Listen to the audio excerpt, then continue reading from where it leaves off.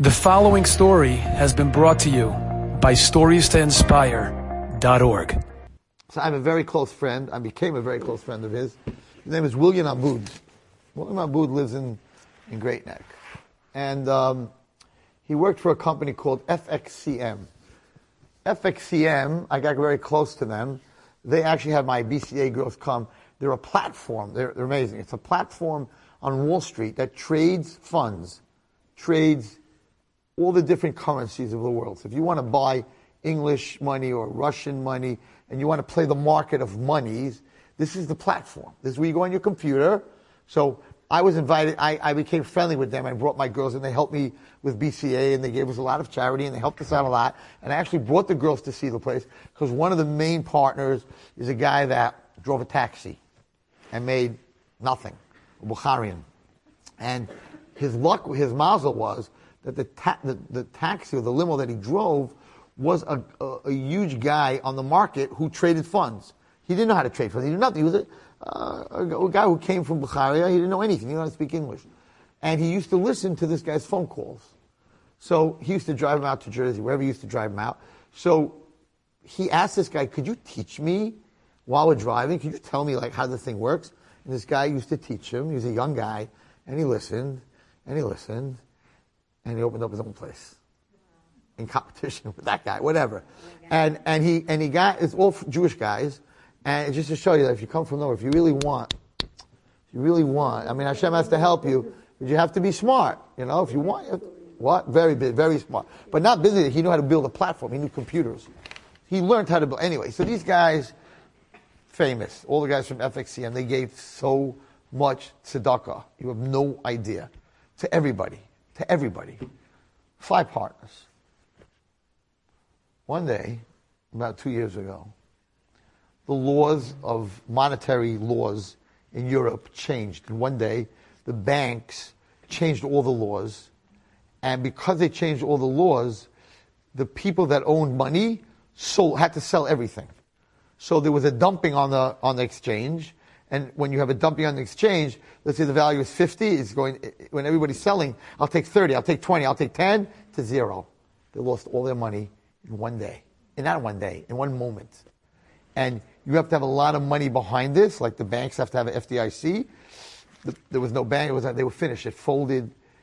Don't ask. They lost everything in one moment. And for the last 2 years, they were bought out, whatever was left. And then they threw them out, and they were lucky to come out with their skin. Okay, it doesn't exist anymore. This platform, FXCM, it's traded on the stock market. Gone, goodbye. You can't trade in America. You can only trade in Europe, but they don't own it anymore. This man lost everything. He's about tshuva. He's a frum guy in Great Neck. He davens 3 times a day. He's a tzaddik. And he's in my house last week to talk to me about something else. And I look at him, I say, William, I want to ask you a question. Just if you could answer me this answer. I said, because this is what I do, I think. How are you dealing with God? Like Hashem. We built buildings, we built yeshivas. You gave so much tzedakah. How could Hashem do this to you? In one moment, you lost everything. It's nothing. Everything. How do you go to daven every morning? How do you get up in the morning and say, Moda Ani? Right? It's a heavy question, but I'm real. I want to know. Because if you could tell me, then I could learn how does someone who gives away so much money to Hashem's people, and Hashem took all his money away in 1 second. You never even had a chance to save, to put away. It was gone. You woke up in the morning, there was no more trading. He looks at me, he says, you want to know how I deal with Hashem? I'll tell you a story. And I asked him permission to say over the story by my share. He said, he's also a refugee. He came from, I don't know where, Iran. Came from Iran, 0. Never had anything. I don't know if he came from parents, whatever it is. And he was a very smart guy. And he got a job on Wall Street, a low-lying job. And he got a job in a company that was trading currencies. And they were so small that the whole company was in one room, and they had 2 long tables together, and the traders would have a computer, and all around the table, you don't have your own desk, all around this table were all the different traders, 50 traders, whatever, all around, and everybody was trading, and he was making a little couple of dollars. The guy next to him was very, very brilliant, and he was a non-Jewish guy, and they became very close friends. They sat for, I think it was 15 years he was doing this, or 10 years, whatever it was, and they became very close friends. And everyone would help each other. Like, what does your customer want? I have it. My customer want who has this? They have it. And they were all trading. That's a trading floor. One day, the guy who was sitting next to him, who was like the most brilliant of them all, gets a phone call from a very, very big company that this company wants to create like an FXCM, like that type of thing. But they want to create the biggest and best trading floor, that they're going to be the number one who trades currencies in the world. So they called this guy and they told him, you have an open book. You create this platform, you hire the staff, I don't care what you pay them, whatever it takes, we are going to be the elite. They were a big company, and that's what they wanted to do. They wanted to trade currencies outside of their stock market. So he was sure, being that he's this guy's best friend, that he's going to hire him first. He hires the girl that sits across from him. I need you to come to the new company. He's leaving this company, offers her crazy money.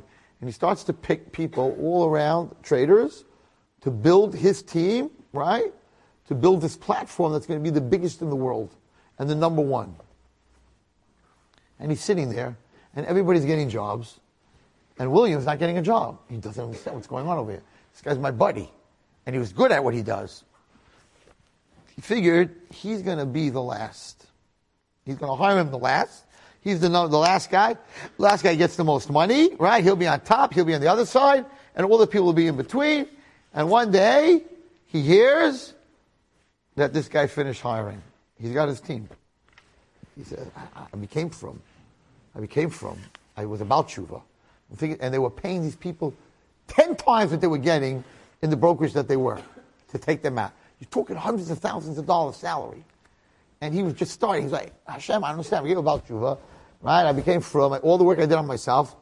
He picked everyone around the table but me. He said, Ray Wallerstein, for 6 months, I couldn't, Hashem, I don't understand you.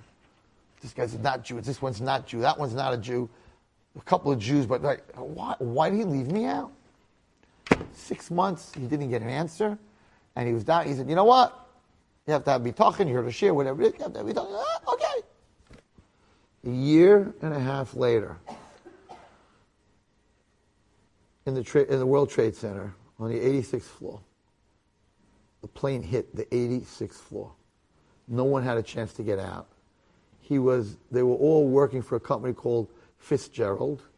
The most people that died in 9/11 was that company. They lost their whole company, hundreds of people. Every single one that was at that table that was picked died on that day. Not one of them walked out.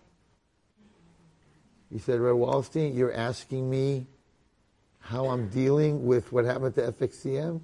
He said, once that happened, every day after 9/11 is a present. I should not be here. I should have been there. I didn't get the job. He said, every single one of those people were my friends. The girl across, dead. The guy next to him, dead.